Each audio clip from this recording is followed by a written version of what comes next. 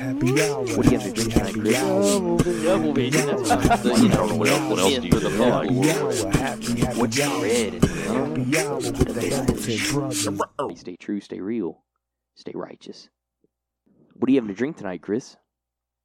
I'm gonna have me a drink called Strata Rambo. Rambo. That's cool. I even like the cover art. It's got like a Rambo character drawn on it, but over his body instead of like a bullet chain belt, he's got beer cans just lined up against him, and he's holding like a handful of, I don't know if that's hops or what in his hand. Strata Rambo. So this is a West Coast beer. This is from California. Oh, yeah. So naturally, it's got a lot of kind of citrusy. Mm. Got a little mango flavor to it. I kind of like that too. It's different. It's very sweet. A lot of the citrusy drinks. Too acidic. Ooh. So, thinking about Rambo, and we've brought that up before. We mentioned First Blood. Oh, yeah. Yeah, we're huge But, fans of the Rambo franchise. Yeah. Wasn't my war.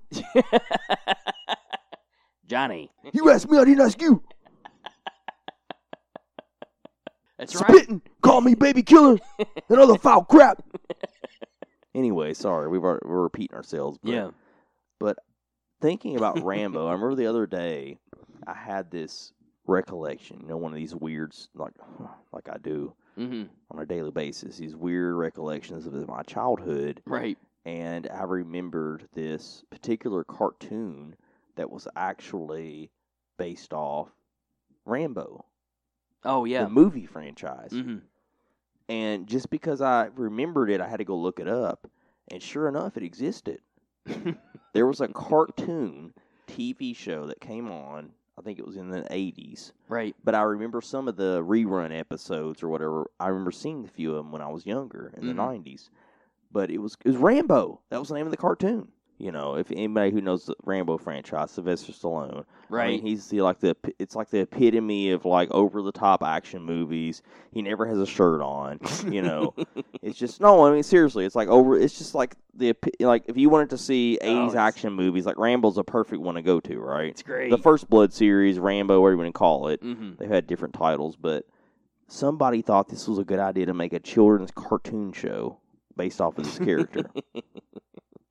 So just looking it up, just the intro alone makes me want to relive it. Makes me want to go back and watch the whole series now because I'm fascinated by it. Yeah. It's captivating. So by the way, not only is it extremely 80-ish Rambo, or 80-ish action over the top, but it's like die-hard American hero type shit. Right. Anyways, you got to listen to this. Just listen to the intro itself, and it already makes you intrigued enough to want to say, I've got to go watch this show and see what this is about.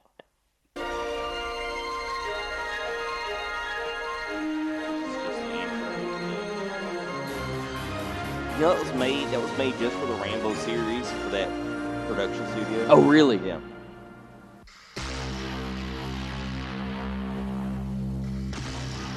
They use original soundtrack music from the movie.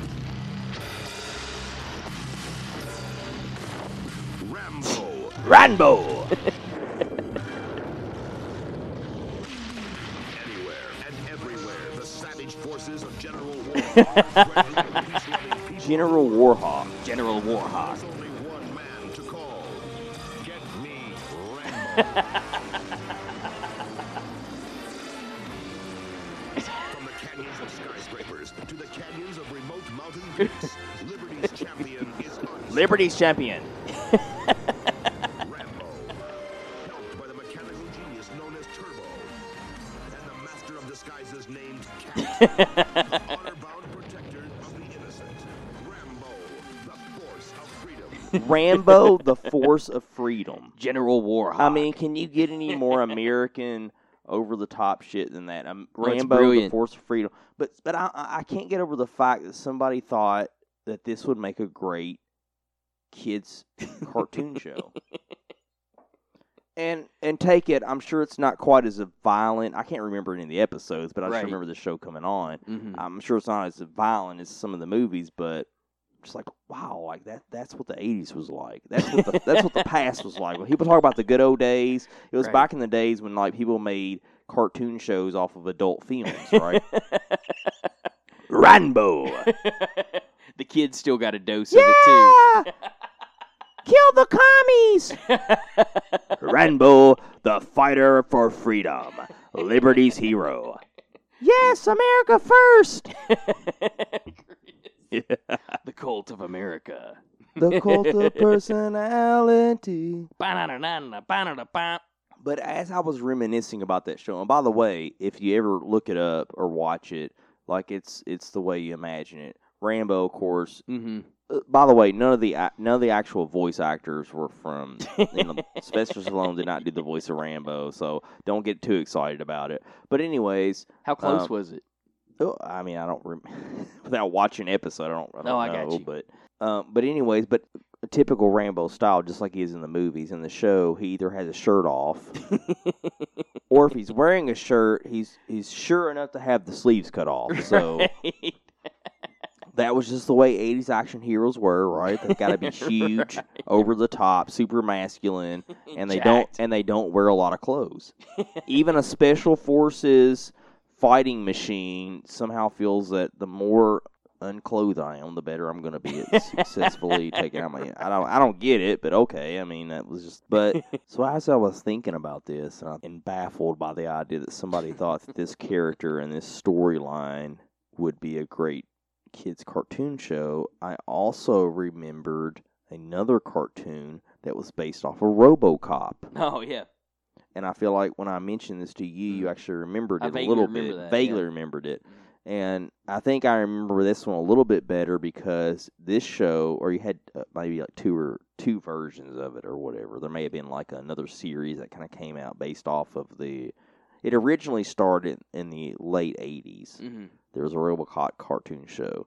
The one I remember, I think, was in through the 90s. There was another RoboCop show that came on during the 90s. Right. And I remember this one, and I even remember the theme song. They're like, RoboCop, na-na-na-na, RoboCop, na-na-na-na, RoboCop, na-na-na-na-na-na-na. But anyways, I was like, I remember stuff like that. And like, that's another movie that I thought, well, it's kind of interesting. Somebody thought that would be a great cartoon show. I guess maybe that already makes a little better sense because it's already kind of this sci-fi, Right. weird character. But I'm like, the RoboCop movies are kind of violent, though. I mean, they're not. They they're are. not They're kind of necessarily- they're not- gruesome. Have you ever seen the one that is like almost? It looks like an X-ray of what's supposedly Jesus. It was like the cloth that he was wrapped in, and there's actually like an imprint left on the cloth that's supposedly believed to be how he looks. So you're talking about it's the Shroud of Yeah, that's right. Turin. That's right. The Shroud of Turin. Turin. I think. Turin. Right. The Pronounced that Shroud of right. Turin. That's right. Yes, I have seen it. Isn't that weird? And it's held as like a very sacred Oh yeah. object. Yeah. People almost worship it. Yeah. Yeah. I mean, I think that's very, but the strange thing is that what if you looked at the Shroud of Turin Mm-hmm. and it really was just this coincidental, strange, somebody left some oils Right. on the sheet Right. or whatever when they were wrapped in their deathbed, and human beings think it's a miraculous object Mm-hmm. just because of this bizarre anomaly that they've been able to uncover on it. Right. Well, it's where our most primitive superstitions come from, or things like that. Sometimes. Well, Whether- it whether makes they you are of- wonder what promotes that, though. What makes somebody go into that mindset and say this has power to it? Mm-hmm. For example, the spear of or destiny or the spear of Longinus Mm-hmm. it's considered a sacred object because it had pierced Jesus' body. His rib Jesus cage, Christ. Right? Yeah. It was the spear that the Romans had used to Mhm. Well, stick under his supposedly rib. a Roman Supposedly, named right. Longinus was the one who. Yeah. And to go with the idea that it's a sacred object, you have to truly believe that Jesus Christ was something more than a man. a man. Right. Right. He was something beyond. I remember when this whole thing began. No talk of God, then we called you a man. And believe me, my admiration for you hasn't died.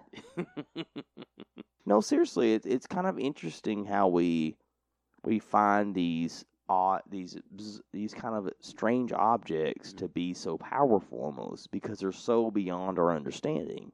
Well, we gravitate towards them.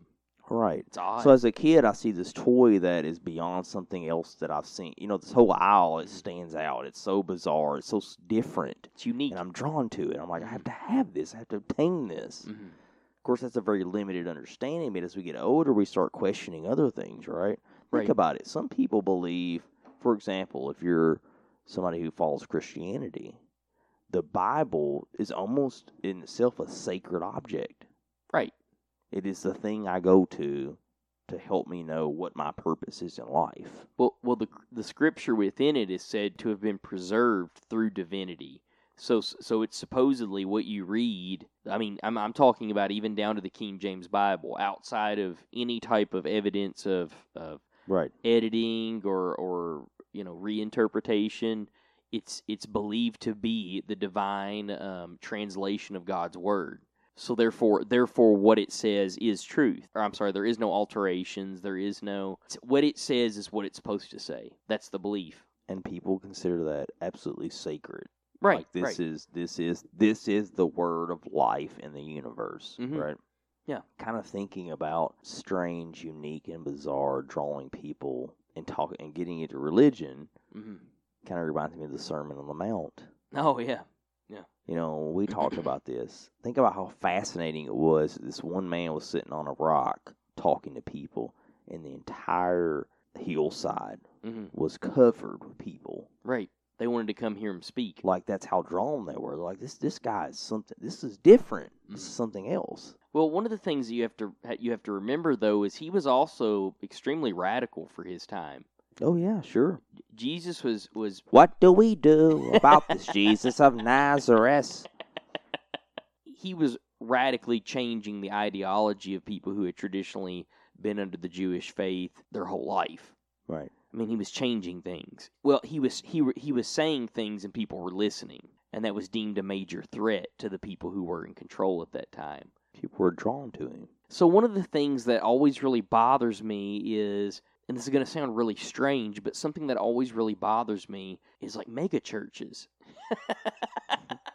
I always find it to be so strange and bizarre that there's churches that consume so much of their wealth upon their expansion, which I'm no one to say that that's not the right thing to do. It doesn't add up to me whenever I think about it, because to me, whenever I analyze someone like Jesus himself, I would look at him and say that he was actually very anti-organized religion.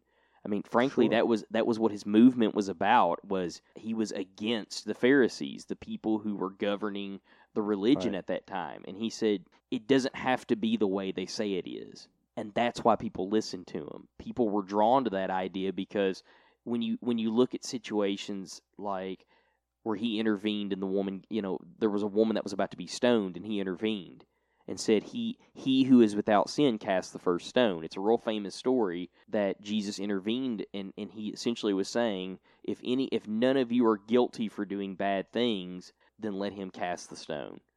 And nobody could. Nobody could do it. Nobody could do it. And he was making a point. He made It a was point. like, this could be any one of you.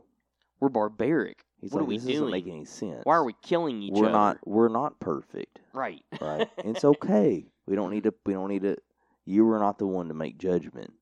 Right. I mean, he was a profound leader of his time. What's People so were funny? like, what the fuck? Wow. What makes the situation so ironic is a lot of that movement has been lost to many of the things he was against. Somebody could offer me to go to the world's biggest church, to see the most beautiful church in the world. Maybe it could be the oldest or the most ancient, or maybe it could be one that's said to be the holiest of churches. Or if I was given the option to go listen to a guy who stands on a giant creek rock and speaks to a field of people, I really want to go hear what that guy has to say. It makes sense. You say he doesn't want anything from me. Right. He's not well, asking for well, anything he's not. from me. He's not clouded by superficiality. Right. To me, spiritualism isn't something that needs to be harnessed through a giant building or through a giant community. It's something that's explored, that people explore on their own and with people. It's all by choice. I agree. Well, Chris, as always, I had a good time. As always, man. If you like what you heard tonight, check us out on Facebook, Twitter, TikTok, and Instagram. And we are also streaming on all major platforms.